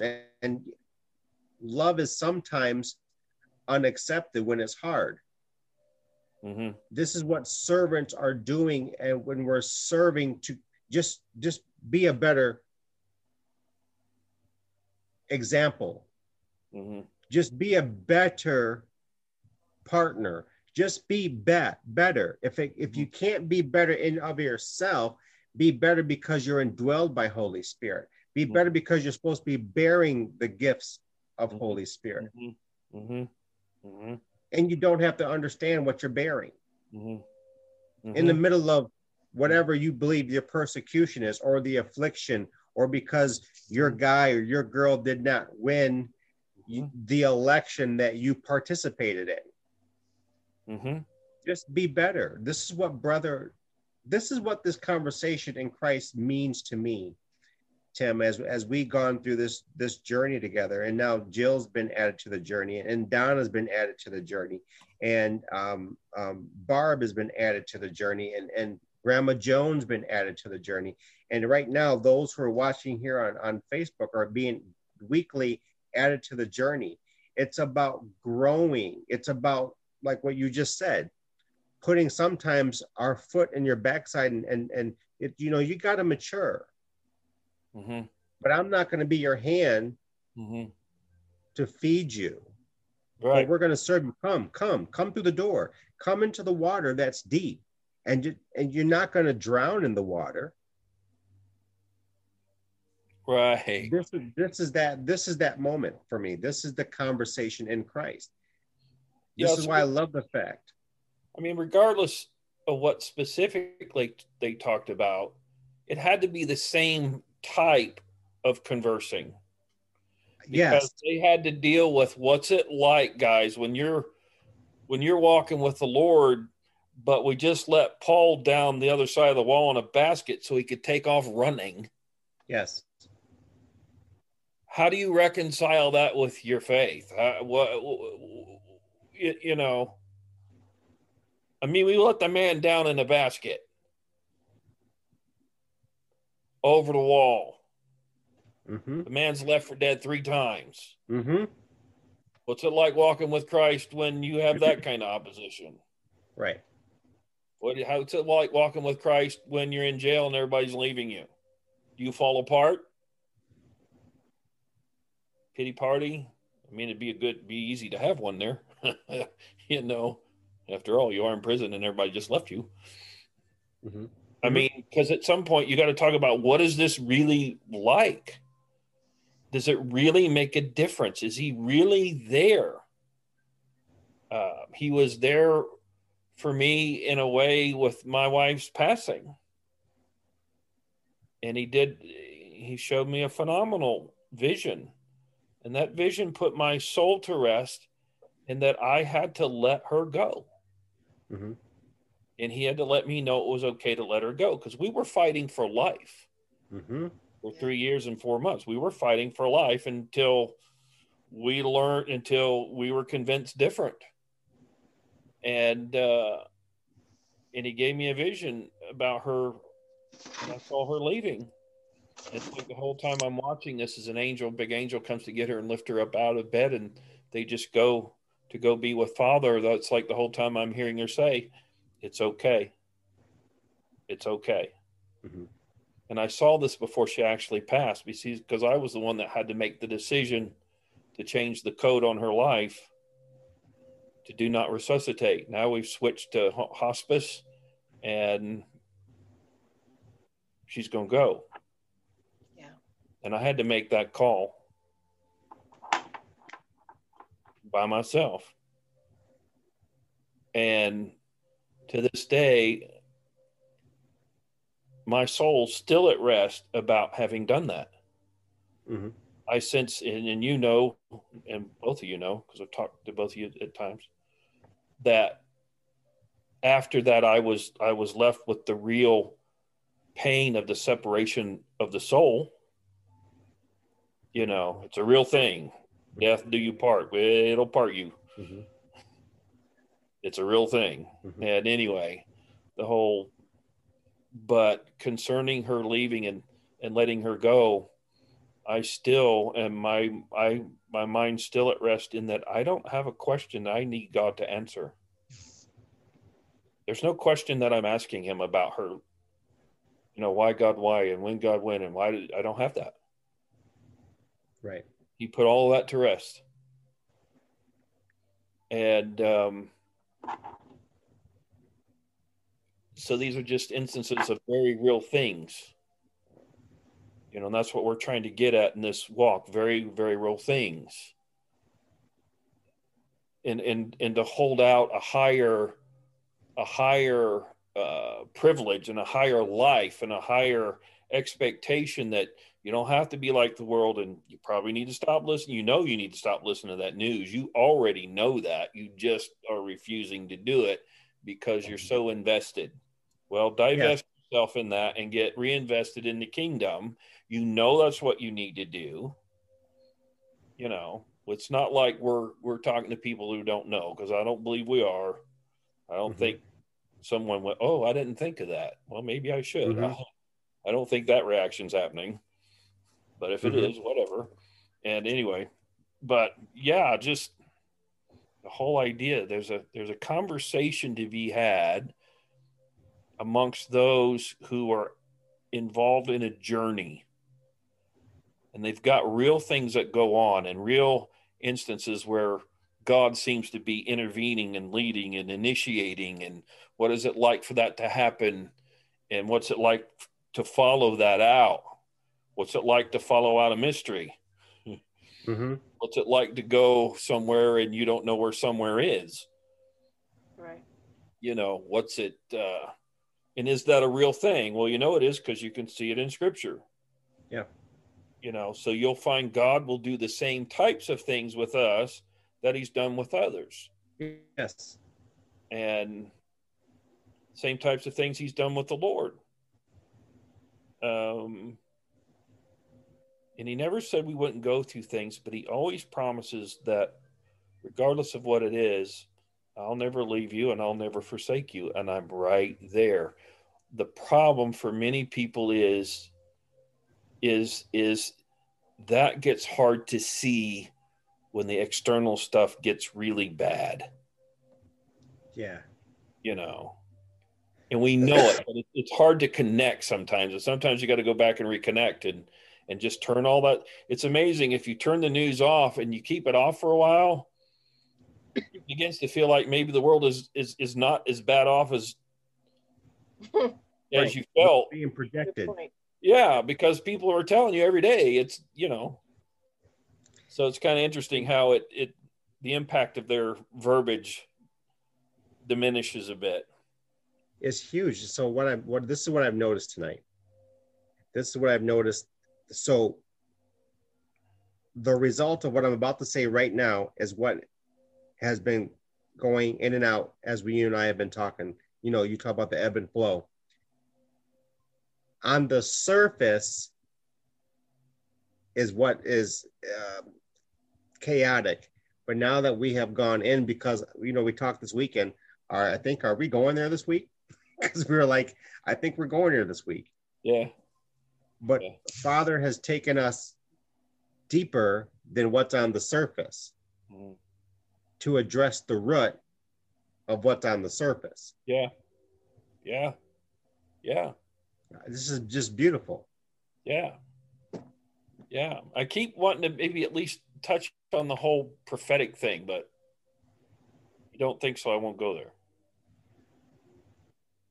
It's up to you, because, you know, I got, you know, if I were to turn this camera around, I'm in the middle of 75 verses on the prophetic, the office of the prophet, right, and the prophetic.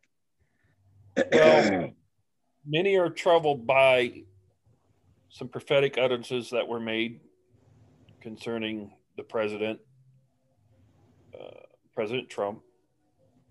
And it's like, again, there's some things that we need to notice. Notice in Scripture how detailed the prophets actually are. Jesus fulfilled, what is it, 300? I forget the exact number of scriptures. Detailed scriptures. They're not vague.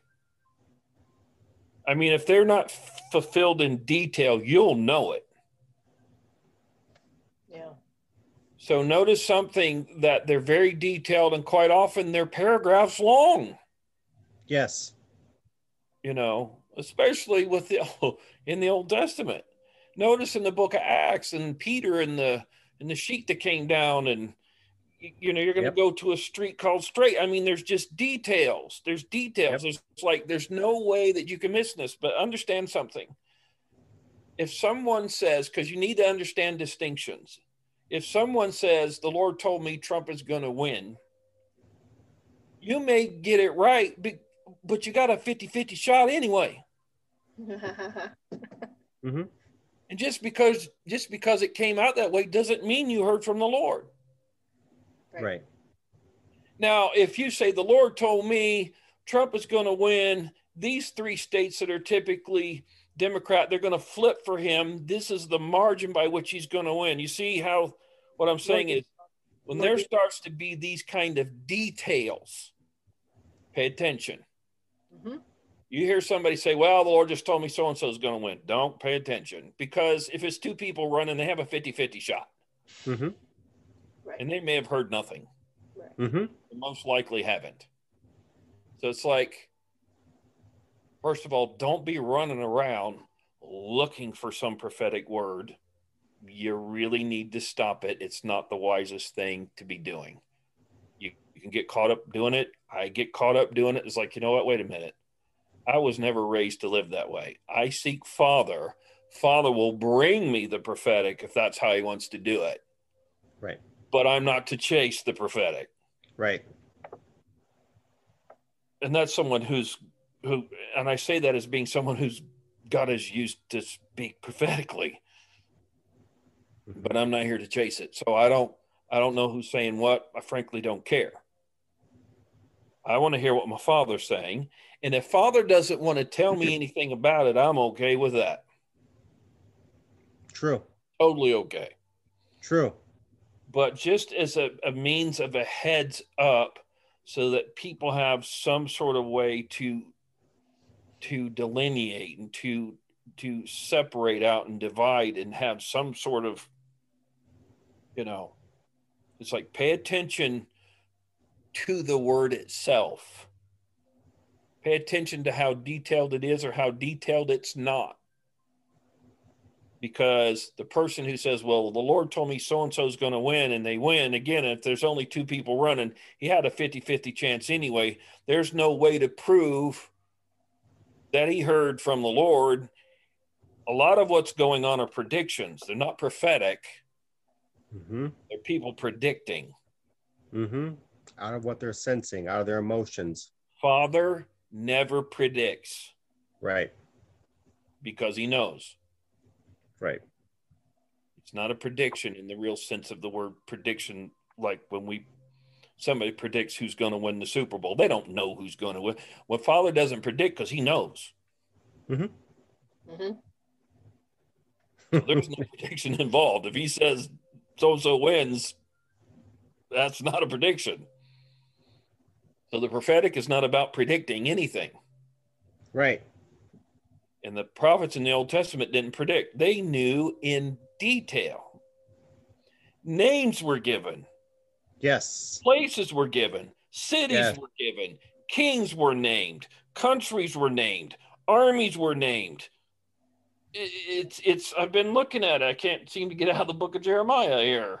I was like, oh my gosh. Right. The details, the absolute details. It's like there's nothing predictive about it.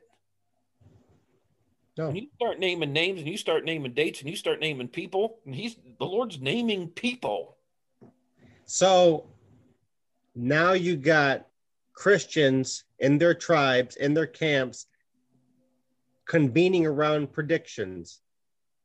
It'd be Yeah. the same if they're waging bets on football, going to Las Vegas and saying, I'm going to put $50 on this team. Right. Join with me. Well, Mhm. our team's going to win because we got the most money on this team. I got a good feeling about this. Yeah. And that's a lot of what it's coming from. Yep. And look at this team. They got purple on, and look at their coach, and look at this player. It's the same thing. And you got a good feeling about your candidate because you like them. Yes. Oh, so they must be like you if you like them. Be careful with that. Be careful with that. Come on. Character goes a long way. Mm-hmm.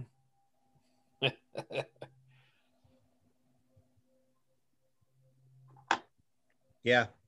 This is what this is about. So peace is with me. We've gone deeper than where I thought we were going to go. If we were going to go play in the superficial layer of of the body, but Father said we're going to go deeper. Let's get to the root, and that reminds me of Morocco taking a tree out. I could have clipped you remember the tree sitting in front of Bishop's house? Yeah. But I had to dig with one shovel. Yeah. Yeah. Yeah. To pull out the root, to pull out the bulbs. So we've had to go deeper and talk about to go there in order to uproot what's on the surface. Yeah. Yeah. This is beautiful. Yeah. This is beautiful. And it reminds me, I know, we're up on time, but this reminds me of what they traded. You who find yourself at the gate, pointing fingers, making jabs, jeers, and creating an enemy out of your brother. What did you trade? Tim, you talk about this all the time. You've traded. Yep. Be careful what you trade. Yep, you've traded. Be careful who you trade with. Yes. See, that's what's going on when so-and-so says, send me $1,000 and it's a trade.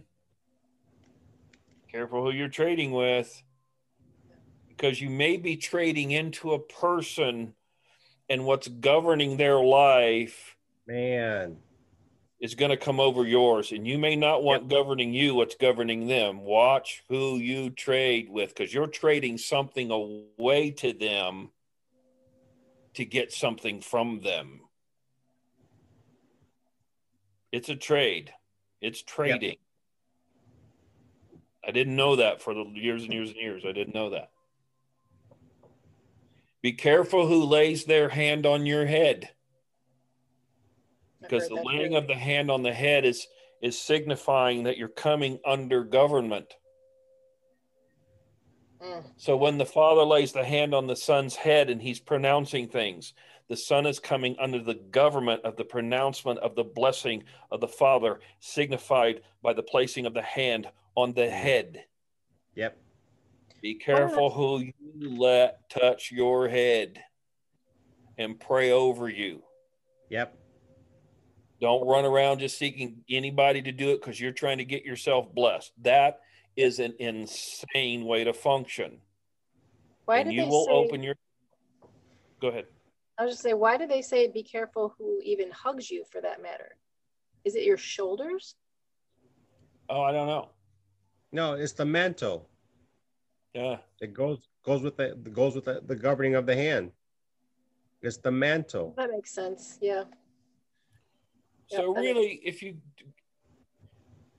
should only be letting someone lay hands on you that you are in a relationship with, that you know. Do not let just anybody pray over you or for you. I don't. No.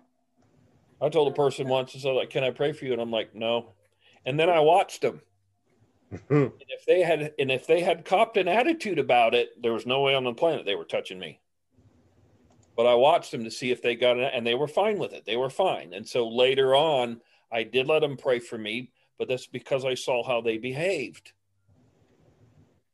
and they behaved maturely with it and didn't get an attitude and weren't immature and, you know, well, I'm just here doing my prophetic business or whatever. I'm like, so what? I don't care. I have a relationship with God. I'm not going to be diminished if I don't just let you just do whatever you say you got to do. Right. God doesn't want me to be stupid. Test all things, Right. prove all things, hold fast what is good. You know, and so just saying, just be careful, because many of us have had some problems in life because we weren't wise and we let people pray and say and do things and we accepted them and we traded with them. So then those are they who begin functioning under the administration of those who have placed their hand upon them. Yeah.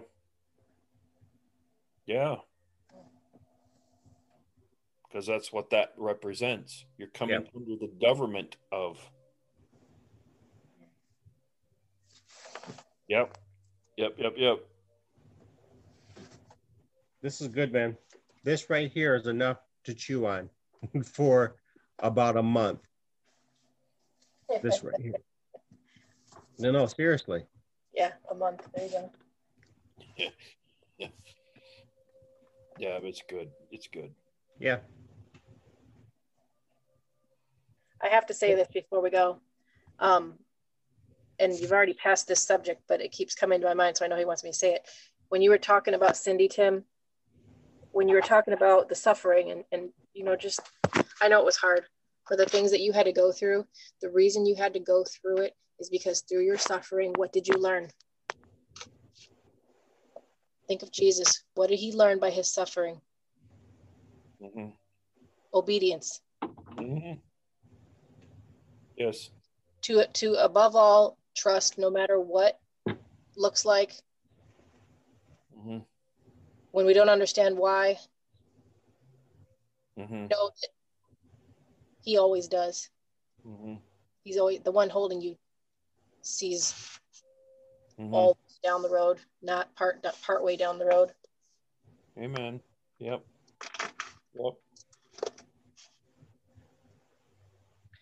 Huh. As hard as that is. Mm-hmm. Yeah.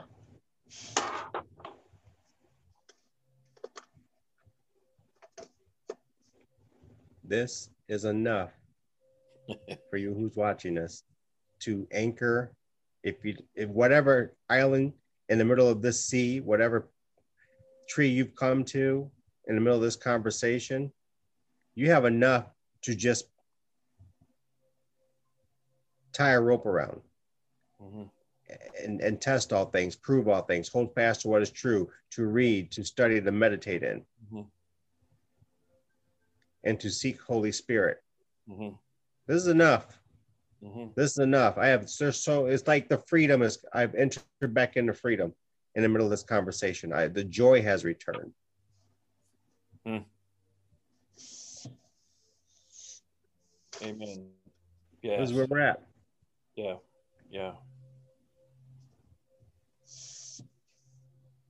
Set aside. This is Hebrews 12:1. I'll leave with this.